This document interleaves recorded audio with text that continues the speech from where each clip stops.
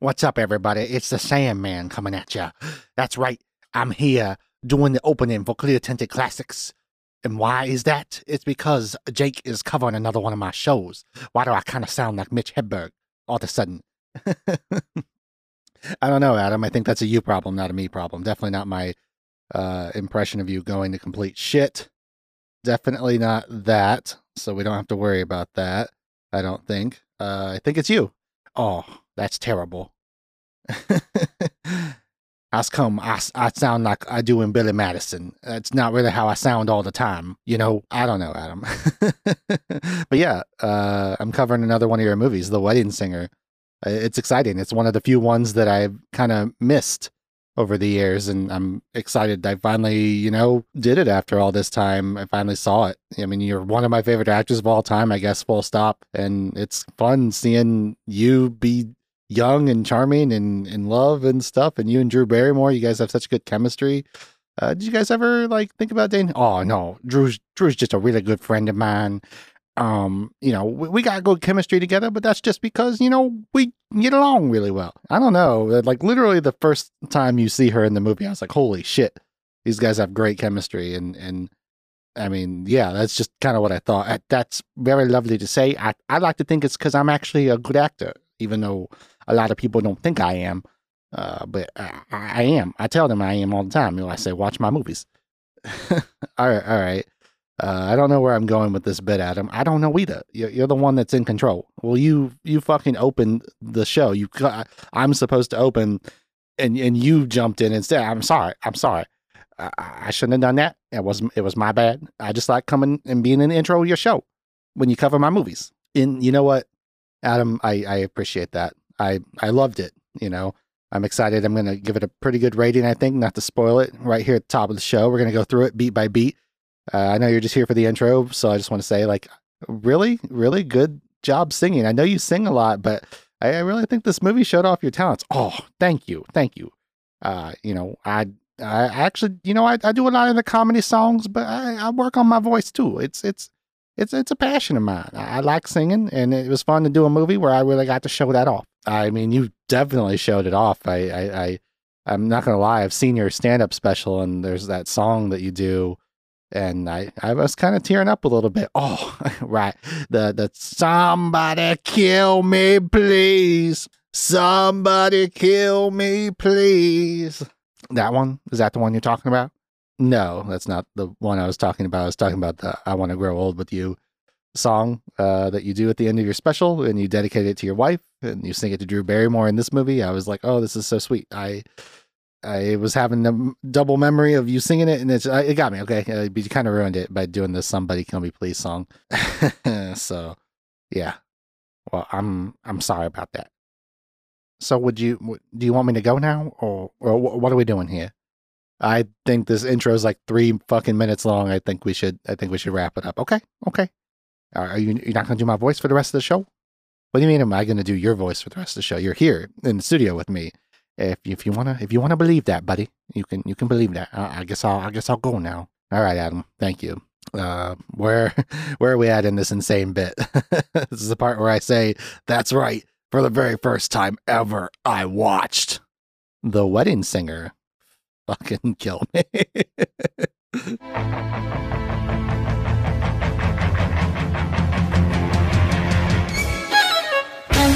What is up, everybody? Welcome to Clear Tinted Classics, the show where I, your host, Jake Ryan Baker, watch classic movies for the very first time and give my nostalgia-free opinions on them. Today is a very not special episode. It's kind of a special episode. I'm covering an Adam Sandler movie. That's a cause for celebration, I think.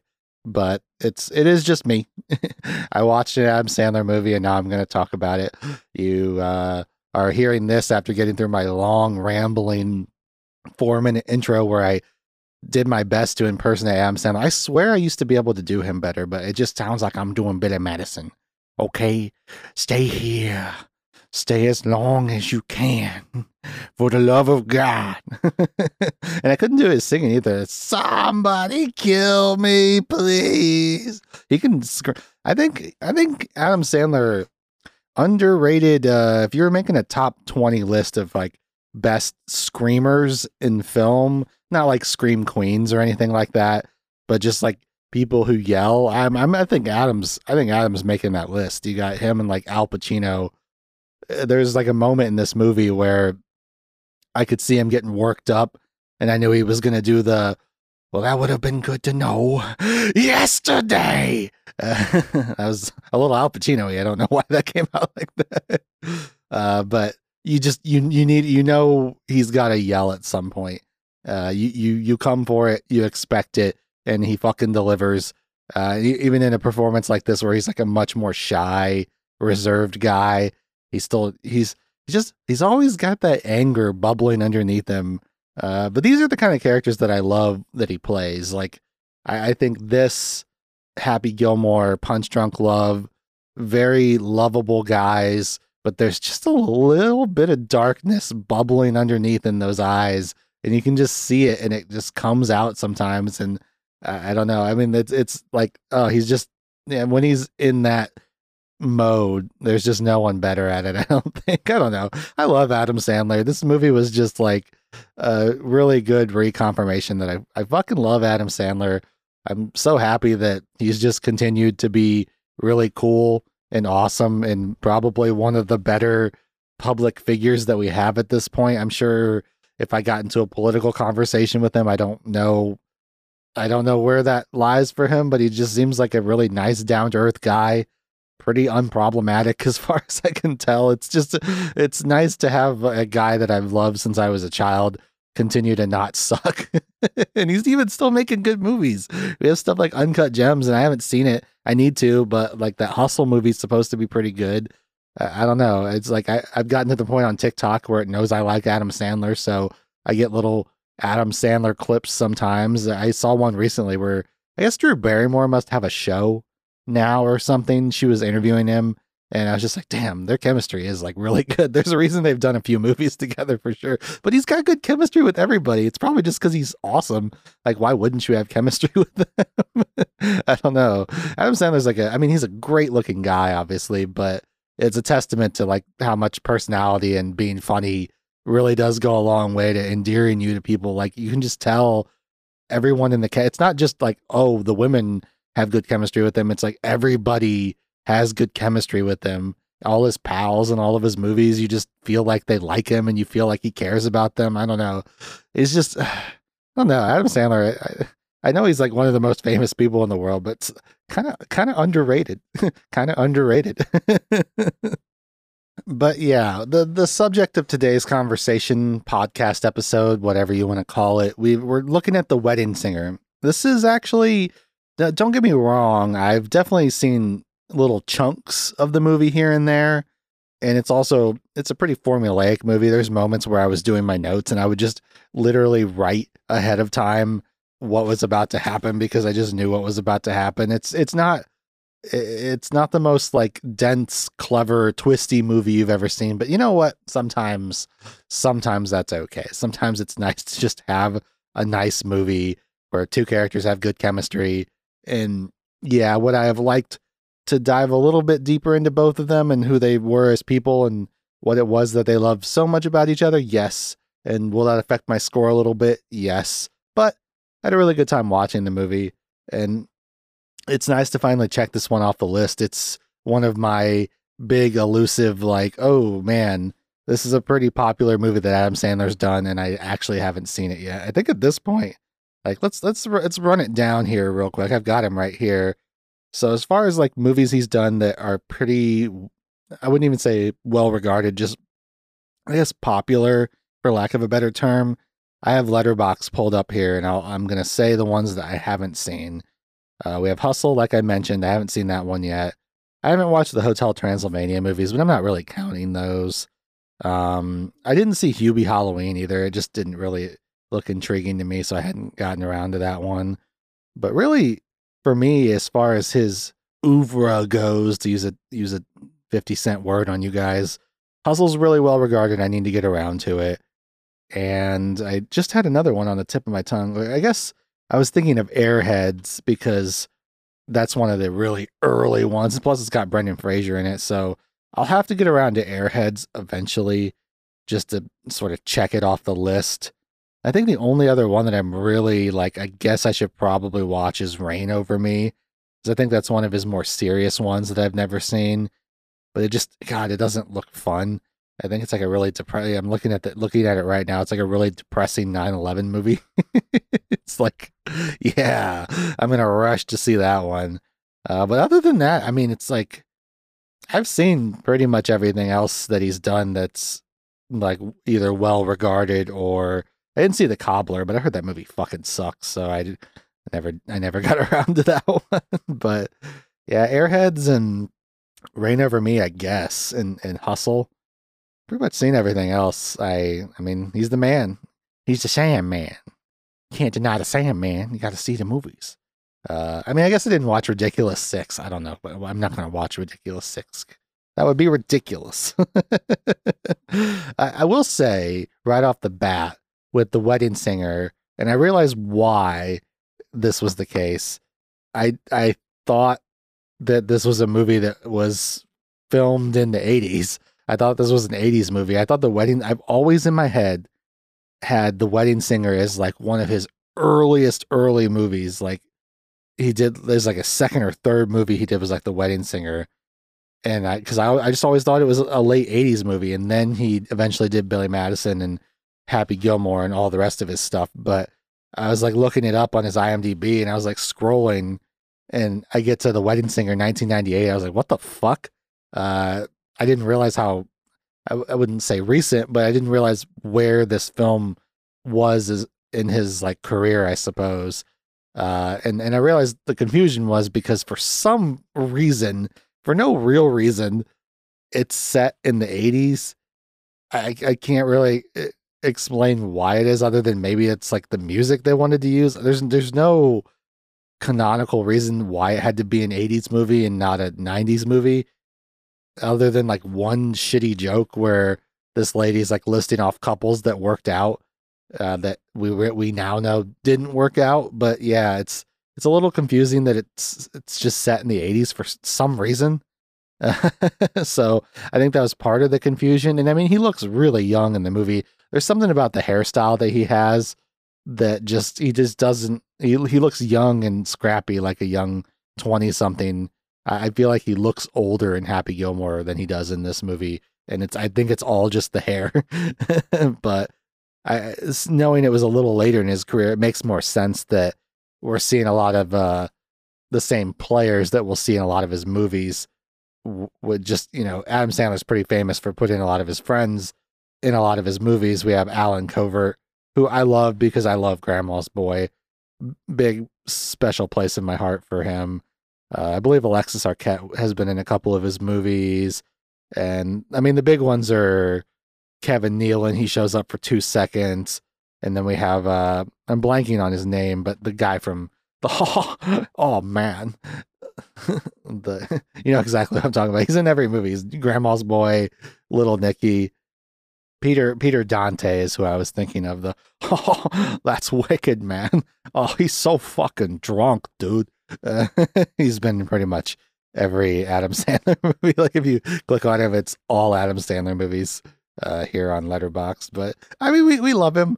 We're Peter Dante fans over here. Steve Buscemi, of course. John Lovitz. There was even a moment when he was talking to that one table.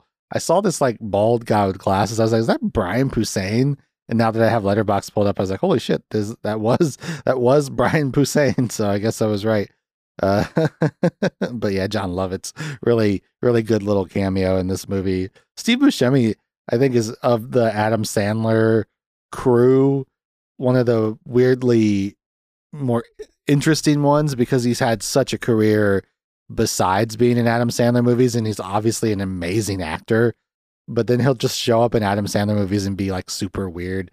I would love to just, they don't have to talk to me. I could just be at the table.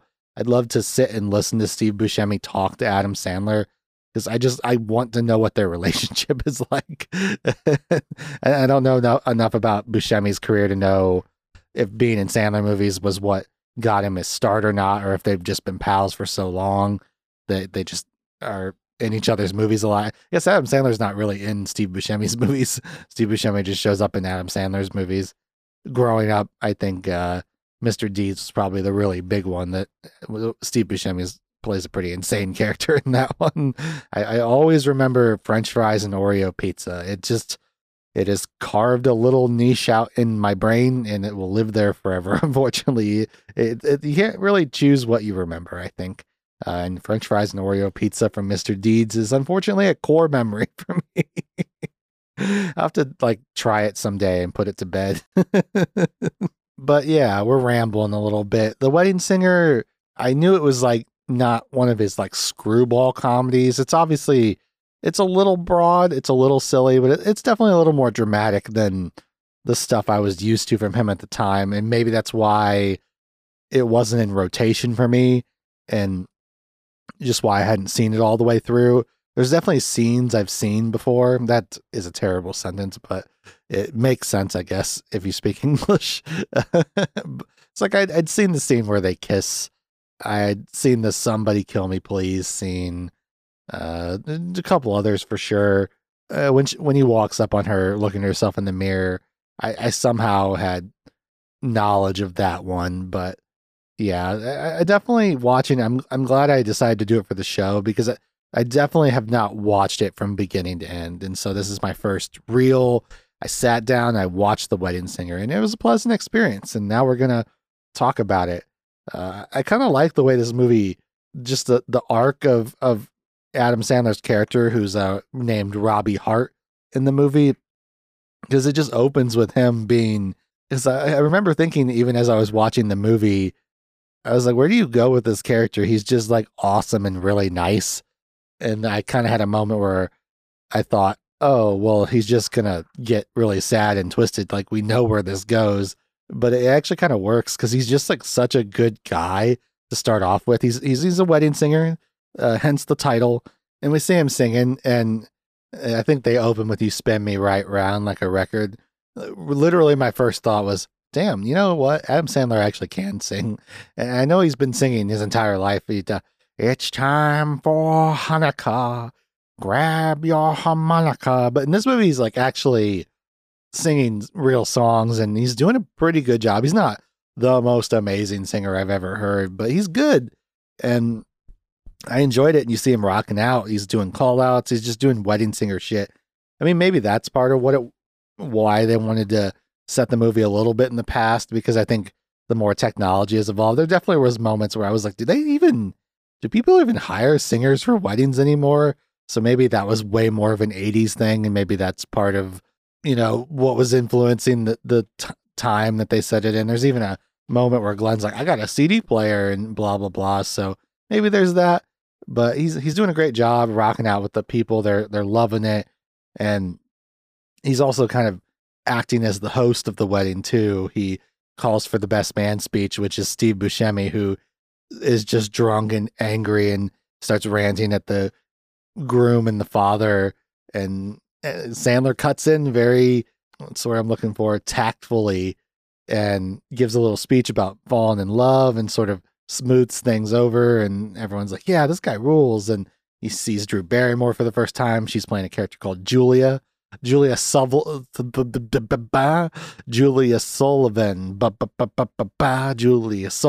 I don't know what the fuck I'm doing. Because I remember there's a moment where they make a big deal out of what her last name's going to be. And I was like, do we even know what her current last name is?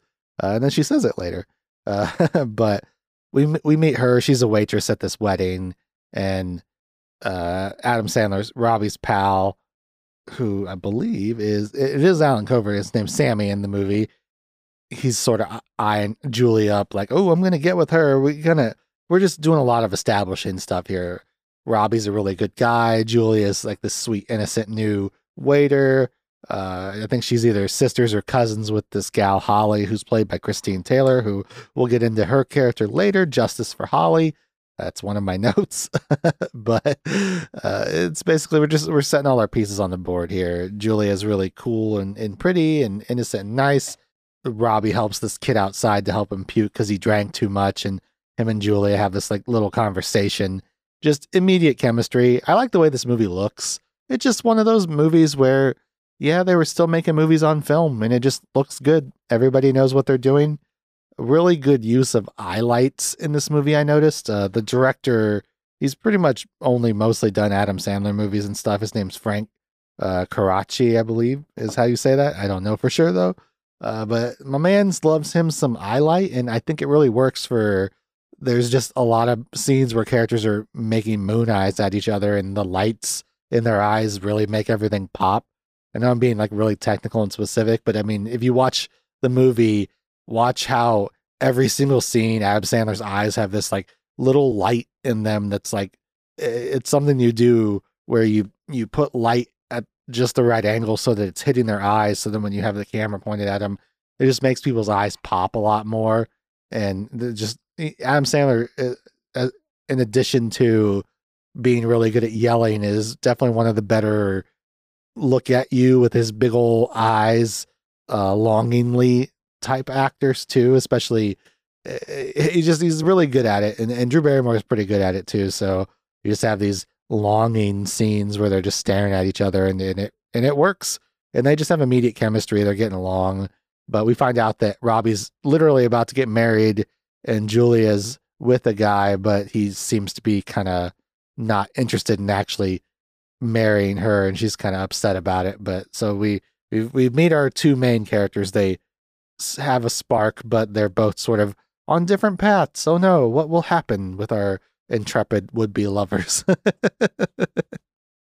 We get a little bit more of Robbie just being like the best guy ever. He's teaching this older lady how to sing. She wants to sing the song to her husband. They're having like a 50-year anniversary party, so she's been having Robbie get her prepared to sing a song to him. It's really sweet. She's super great. Just like funny older lady stuff where she's sort of bumbling around, hustling. She pays him in meatballs, and he's just super sweet about it. You're just like, it's just, I don't know. There's a phrase in writing called "Save the Cat." There's a really famous book called "Save the Cat," and I've actually never read it. I've always thought I should read it for posterity, even though some people say it's like just it's not good and it teaches all the wrong lessons. But there's a thought that if you want the audience to like a character, you have a cat stuck in a tree. Our main character saves it. We love him now. He saved a little cute innocent kitty. But it's sort of a phrase that can apply to all things. And so we're just watching Robbie. He saves this wedding. He helps this kid out, be discreet, even though he's drunk, and saves his butt. We see him helping this little old lady who's super sweet. And even though she's kind of kooky, he just takes it all in stride. But we love Robbie. And Adam Sandler's so charming. We don't even necessarily need all of this setup for just how nice and awesome he is, but it doesn't really matter because it's still funny too, and he's just so effortlessly charming that you could just watch him do anything. It works fine. But it's time. He's gonna get married to this woman named Linda, who we haven't even met yet in the movie, which is kind of an interesting choice. He's standing at the altar, and then I believe it's his mom or somebody comes up, and she's like, Linda's mom called. She's not coming. So Adam Sandler's been left at the altar. He goes inside this little, I don't even know what to call it, like a hut or a tiny pavilion. And he's like, everything's going to be okay. And he just grabs me. He's like, oh, no. And like slams it. So we, big dark turn here where Robbie's entering his emo period. I do have a note here. I realized I jumped over it. There's a scene with Julia and her mom when she's dropping Julia off at like Robbie's wedding or something like that. I just have a note that's like, Julia mom, lunatic.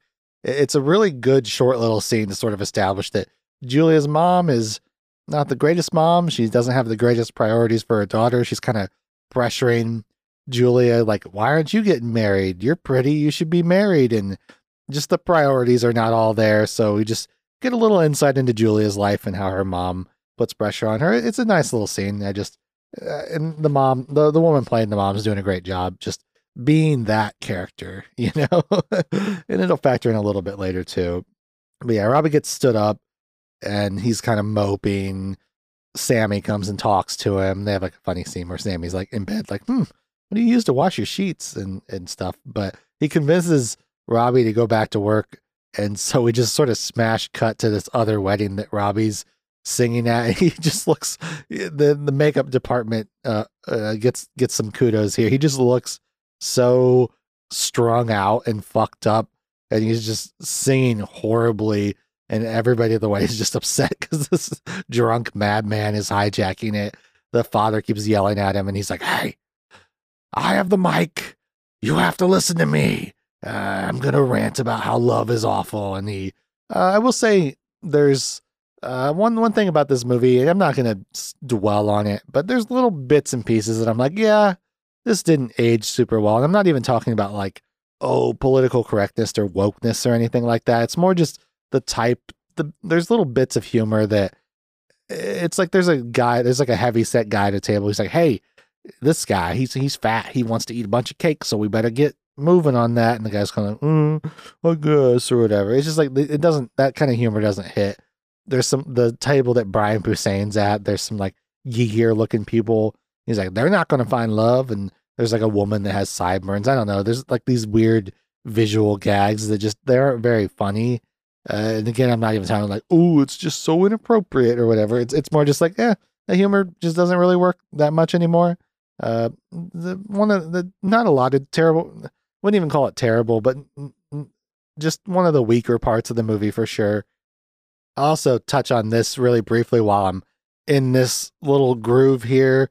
There's a character in the movie that is played by Alexis Arquette named George, who's sort of meant to be like a Boy George impersonator. And some of that humor doesn't really hold up very well.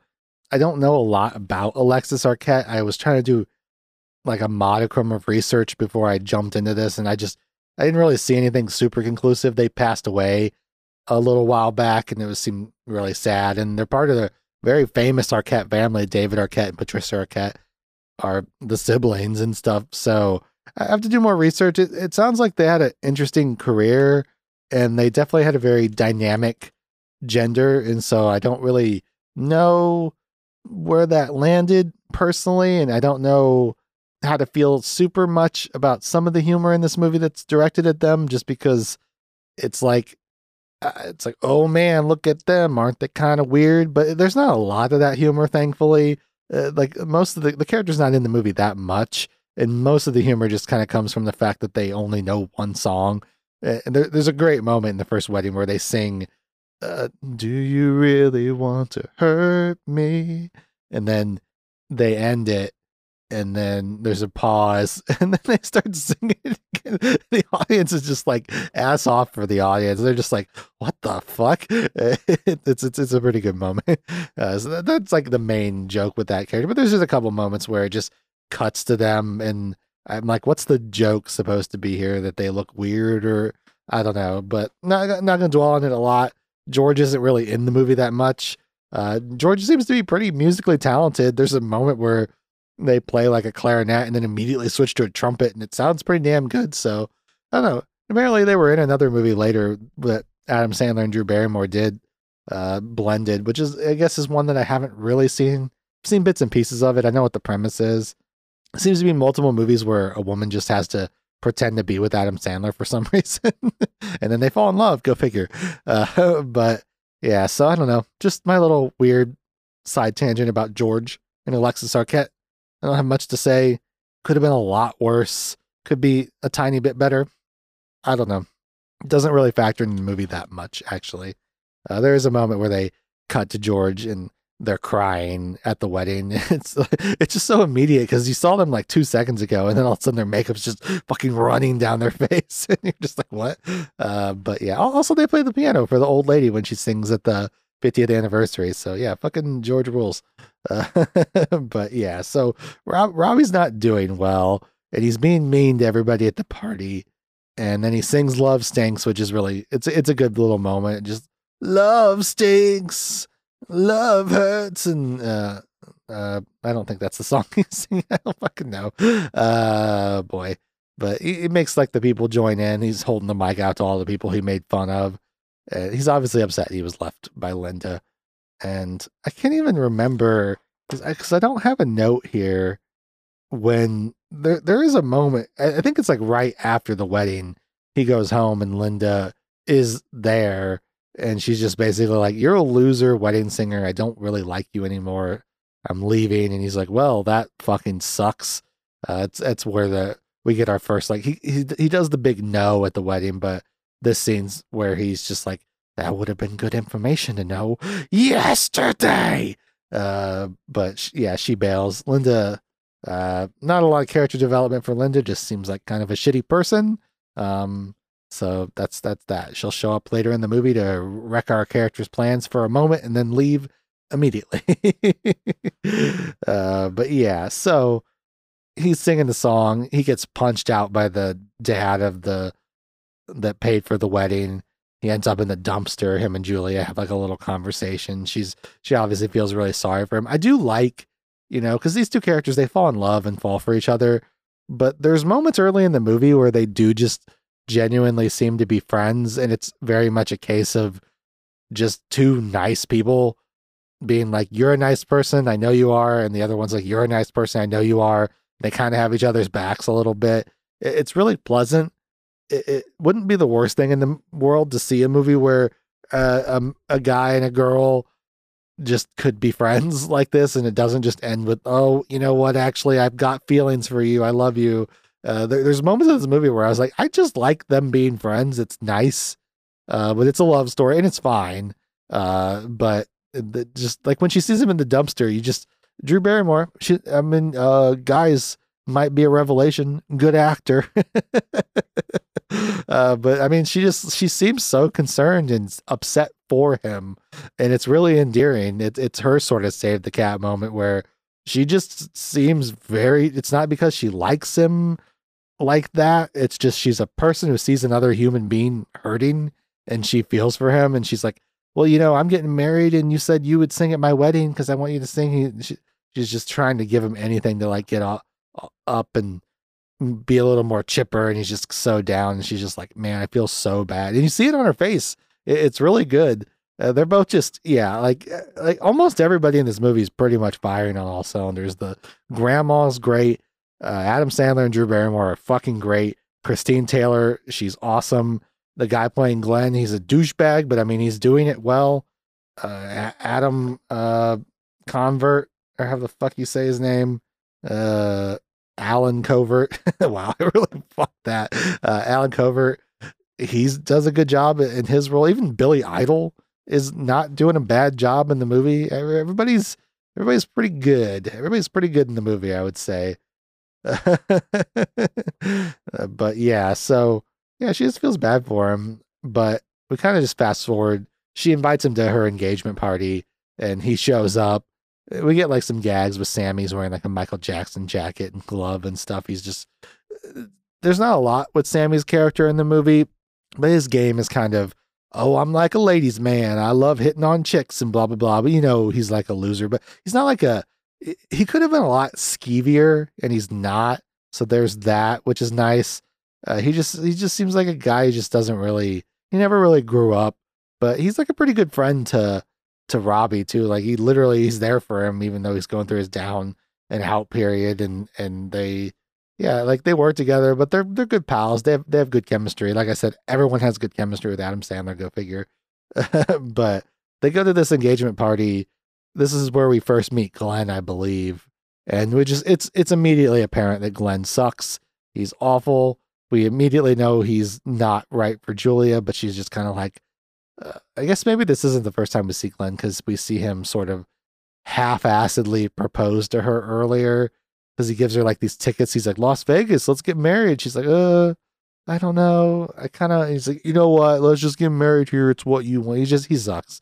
Like, I just red flags waving all over the place. This man is awful, but Julia is a nice woman who wants to believe the best in people. And so that's just kind of what she got in this relationship with this guy. Turns out he sucks. Too bad. But he's kind of like, "Yeah, if I don't want to leave you, I guess I gotta say I'll marry you." Which, I mean, his character, when you really track it, doesn't make a ton of sense. It's very like classic, "Oh, I'm a cheating rich asshole. I'm a cheating rich asshole, but it's like, oh, I got a woman and I should probably marry her and I'll just keep cheating on her.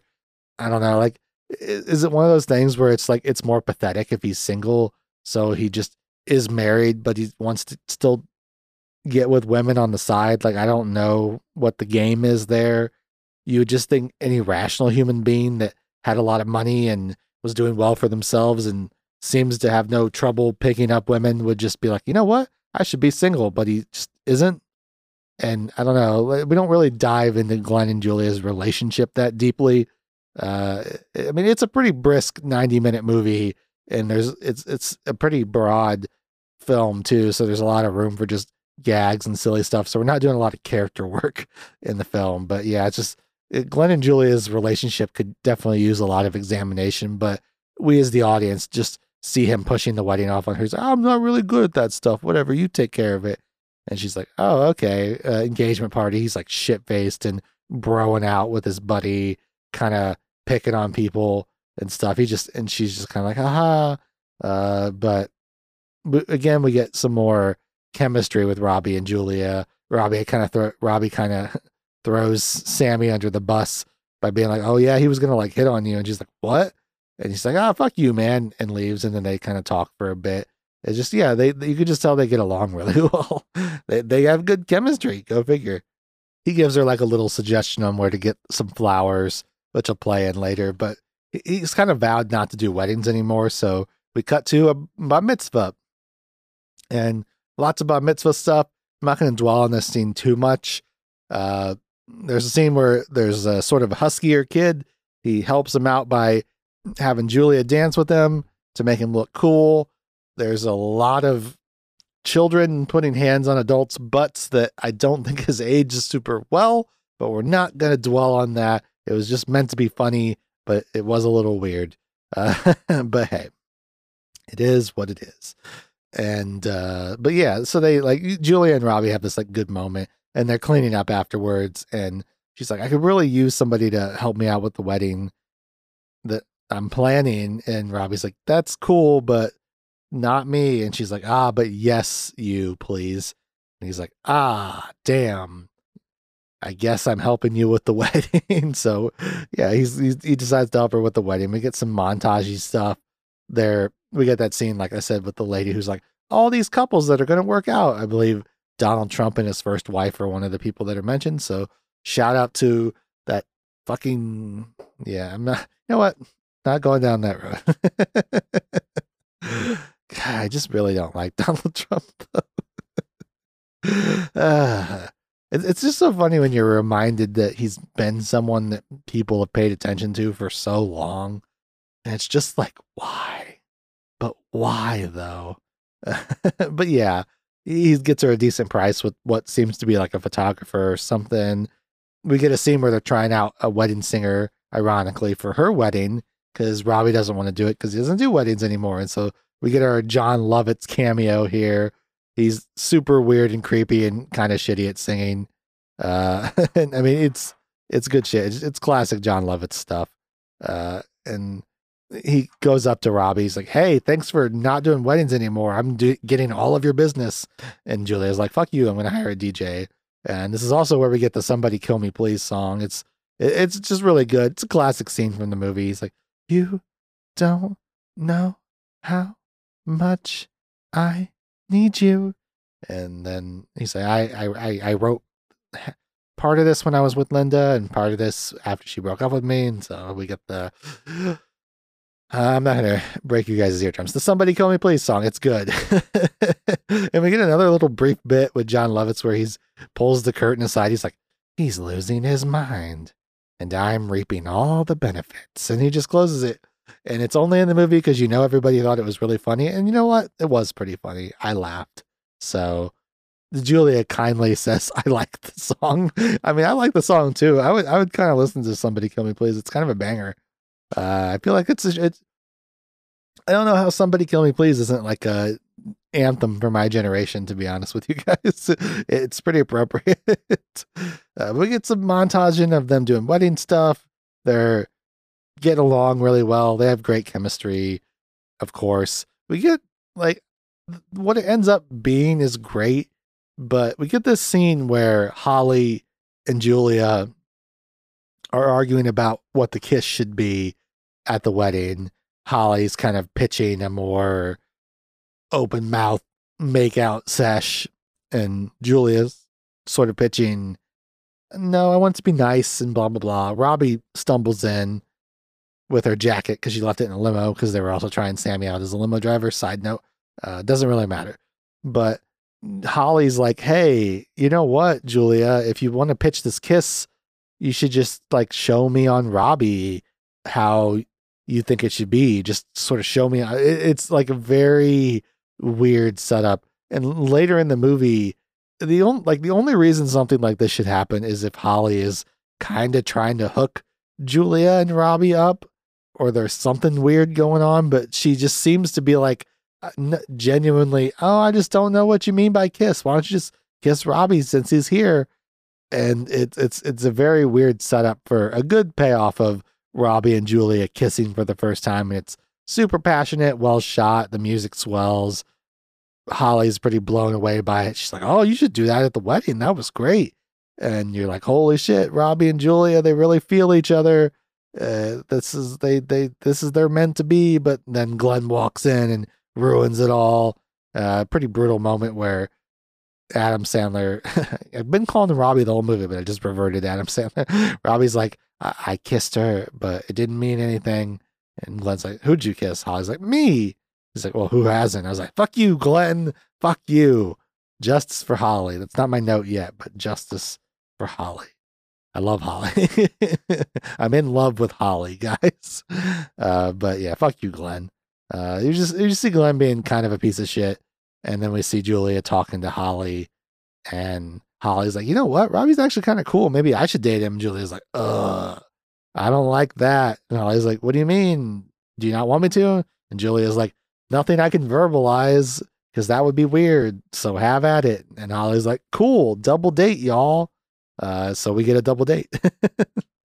There's a podcast I really like. It's literally sort of the show that I base some of my format of this show on, called Action Boys. And one of the hosts, Stanger, I always think about this moment. He describes like being a younger kid watching films, and as a boy, you would watch movies where your male protagonist would be presented with this chance to get with a woman, and maybe sometimes for story reasons they wouldn't, or something would happen, and you would just like want to put your face in a pillow and start screaming like, why wouldn't you get with her? She's right there. She's so hot. It's when you're like a young, frustrated adolescent who just is like, it's just puberty. It's puberty stuff. But I was feeling that as a 32-year-old man watching this movie, watching Holly just absolutely throw herself at Robbie, this gorgeous woman dressed as Madonna, mind you, just throwing herself at this guy, and he's like not giving her the time of day. And I'm just like, oh my God. Like I'm losing my mind right now because Holly is so hot and awesome, and Robbie just is having none of it. So they're at this double date, and she's like, she is a little aggressive though. Like, I don't know how I would deal with someone that like kept weirdly fingering my face and stuff like that. So, it's a little bit much, but Holly is great. I love Holly. This is around where my justice for Holly note comes in. But I just like, I'm not going to spend a ton of time on Holly. That's ridiculous. But it's just like, she doesn't even do anything. You almost expect something to happen with her where she does something kind of bitchy or shitty, but no, she's just genuinely a good friend and a genuinely good person who everyone's like, oh, she sleeps around, she's a slut or whatever. They're just like, oh man, she likes to, do stuff. What an awful person. Like, not that the movie really paints her out to be that, but it's just like, I don't know. It's again, a little piece that hasn't aged super great, but they're on a double date. Julia is like getting shit-faced, even though she doesn't normally do that, because she's very confused about how she feels. Robbie is, again, he's also, it's just like Julia and Robbie are in love with each other, and they both are dealing with that, even though they can't verbalize it because they're in weird situations. And she gets drunk, needs to be taken to the bathroom. Robbie spends some time with Glenn, and we just get to fully see that Glenn is a huge piece of shit who openly admits that he's just cheating on Julia left and right. And he's like, I don't give a fuck. She wants to get married. I guess I'll get married. Not ready to break up with her, whatever, but I'm still going to just keep sleeping with people. And Robbie's like, oh, cool. You're like an awful person. Awesome. And so he's kind of dealing with that information. He helps Julia out to the car. They get like a sweet little moment together. And he just kind of lets her get in the car with shitty Glenn. Glenn drives off. Holly's with Robbie. And again, justice for Holly. Holly's trying her best to reel in Robbie, who seems to be a genuinely decent person, even though he's got a little bit of rage bubbling underneath, and he's kind of a loser. But hey, he's a free spirit. We love him. But she kisses him, and then she just kind of realizes, like, oh, you're just like super head over heels for Julia. And just like, like I feel like a worse movie would have had her still push for, or just like she takes in that information and just goes, okay, you know what? You love her. And she just kind of leaves, even though she literally was like, hey, if you come upstairs, we are boning down. And Robbie's like, I've never had someone say that to me. And again, the adolescent Stanger child in me was like, go upstairs. What are you doing? Even if you're in love with Julia, just like, I mean, come on. But Robbie's a sweet guy who has feelings and stuff. But it's again, like, props to Holly. She's just kind of like, oh, you love Julia, huh? Interesting. Let's call it a night. And so, Holly's great. I love Holly. Like, it's sort of hinted at that her and Sammy might at the end of the movie get together. I'm like, I don't know. I don't think Sammy's good enough for Holly, but hey, maybe he'll be a better guy with her, so we can root for that. But yeah, she says like something to Robbie that really sticks with him. Holly does. I guess this is like her one mildly shitty moment in the movie where she's just like, well, she's marrying Glenn because he's rich and it's security. Like, you just want to feel safe. And Robbie really takes that to heart. And he's like, fuck it. I'm going to quit singing. I'm going to go get a job at a bank with Kevin Nealon, but it doesn't go very well. Kevin Nealon, everyone, right? You've seen him in a million things. The interview is pretty funny. Robbie's just like, I want to impress a girl. I'll like give you singing lessons. Just give me a business card. Kevin Nealon's just like, get the fuck out of here.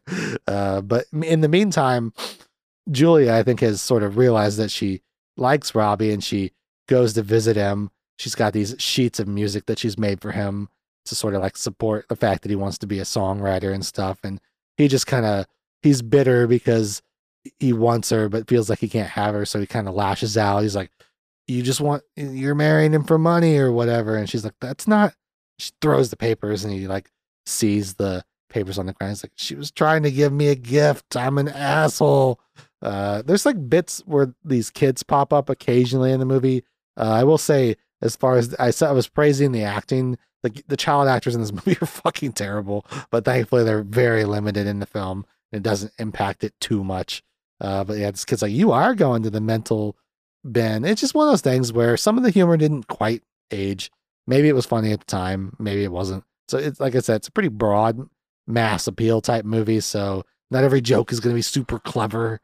It's just going to be a kid sort of being like, ooh, you're weird. And that's the joke. But hey, whatever.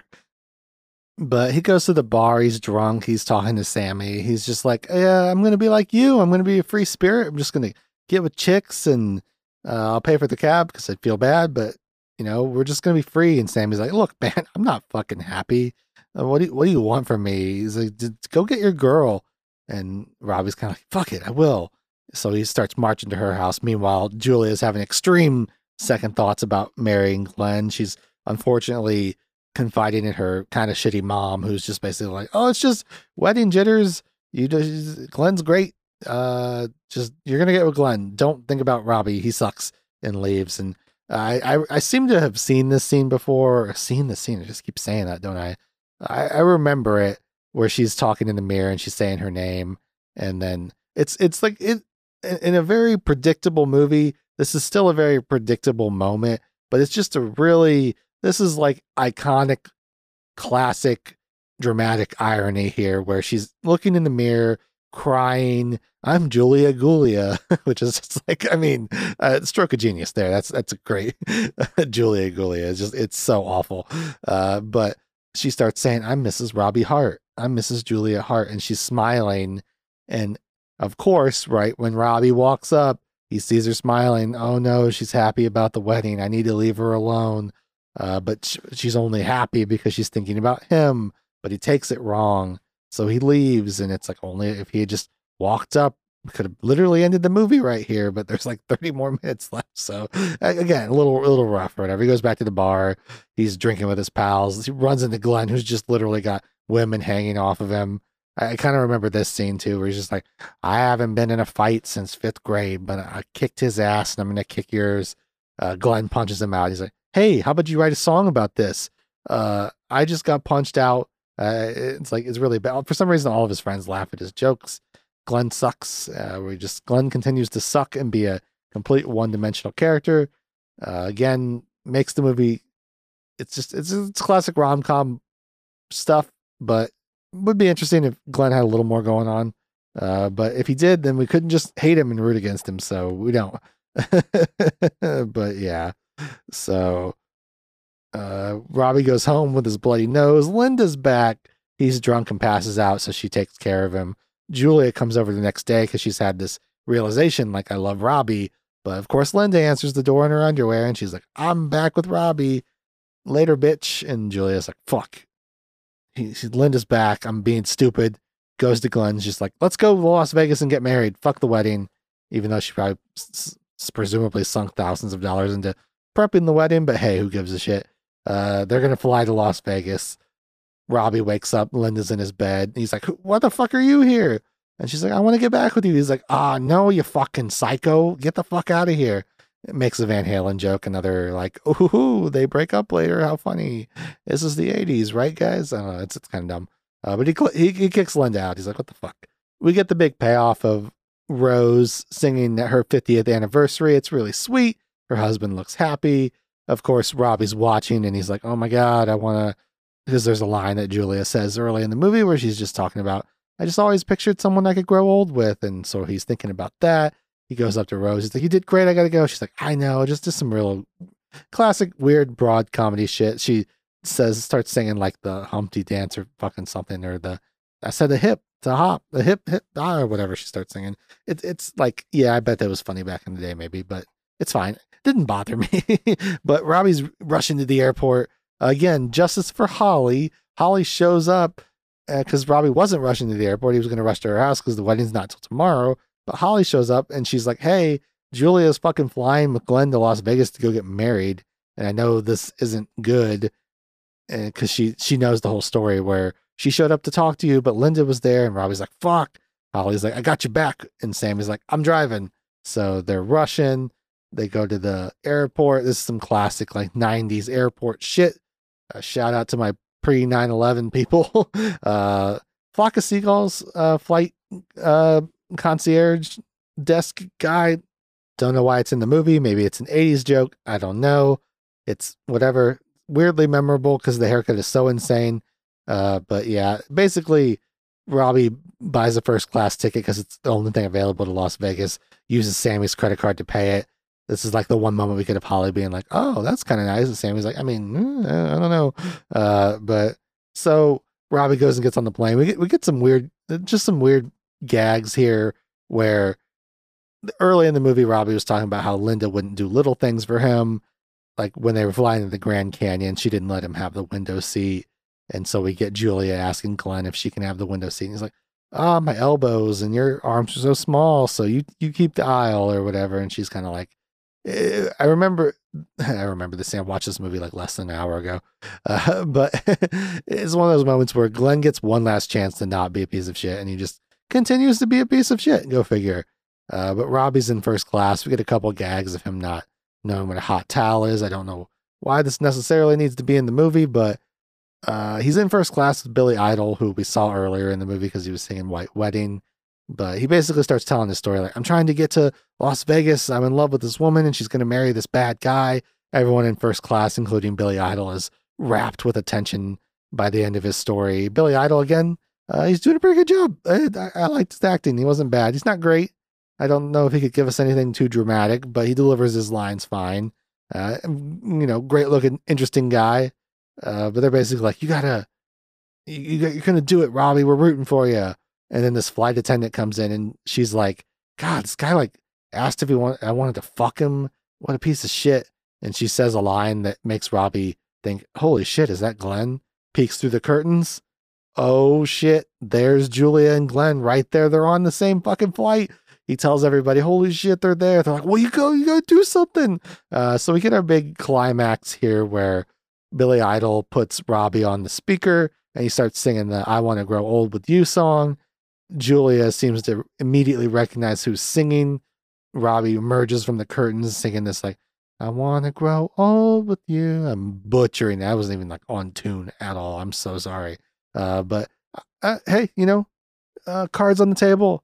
I start crying at this moment. I don't know if it's because I saw him sing it in the stand-up special that he did recently, and so I have some emotional attachment to there. If you guys haven't seen his like 100% Fresh or whatever the hell it's called special, it's fucking good. He's a decent stand-up comedian, and the songs are good. He sings a tribute to Chris Farley, and he closes the show out with this song with a tribute to his wife.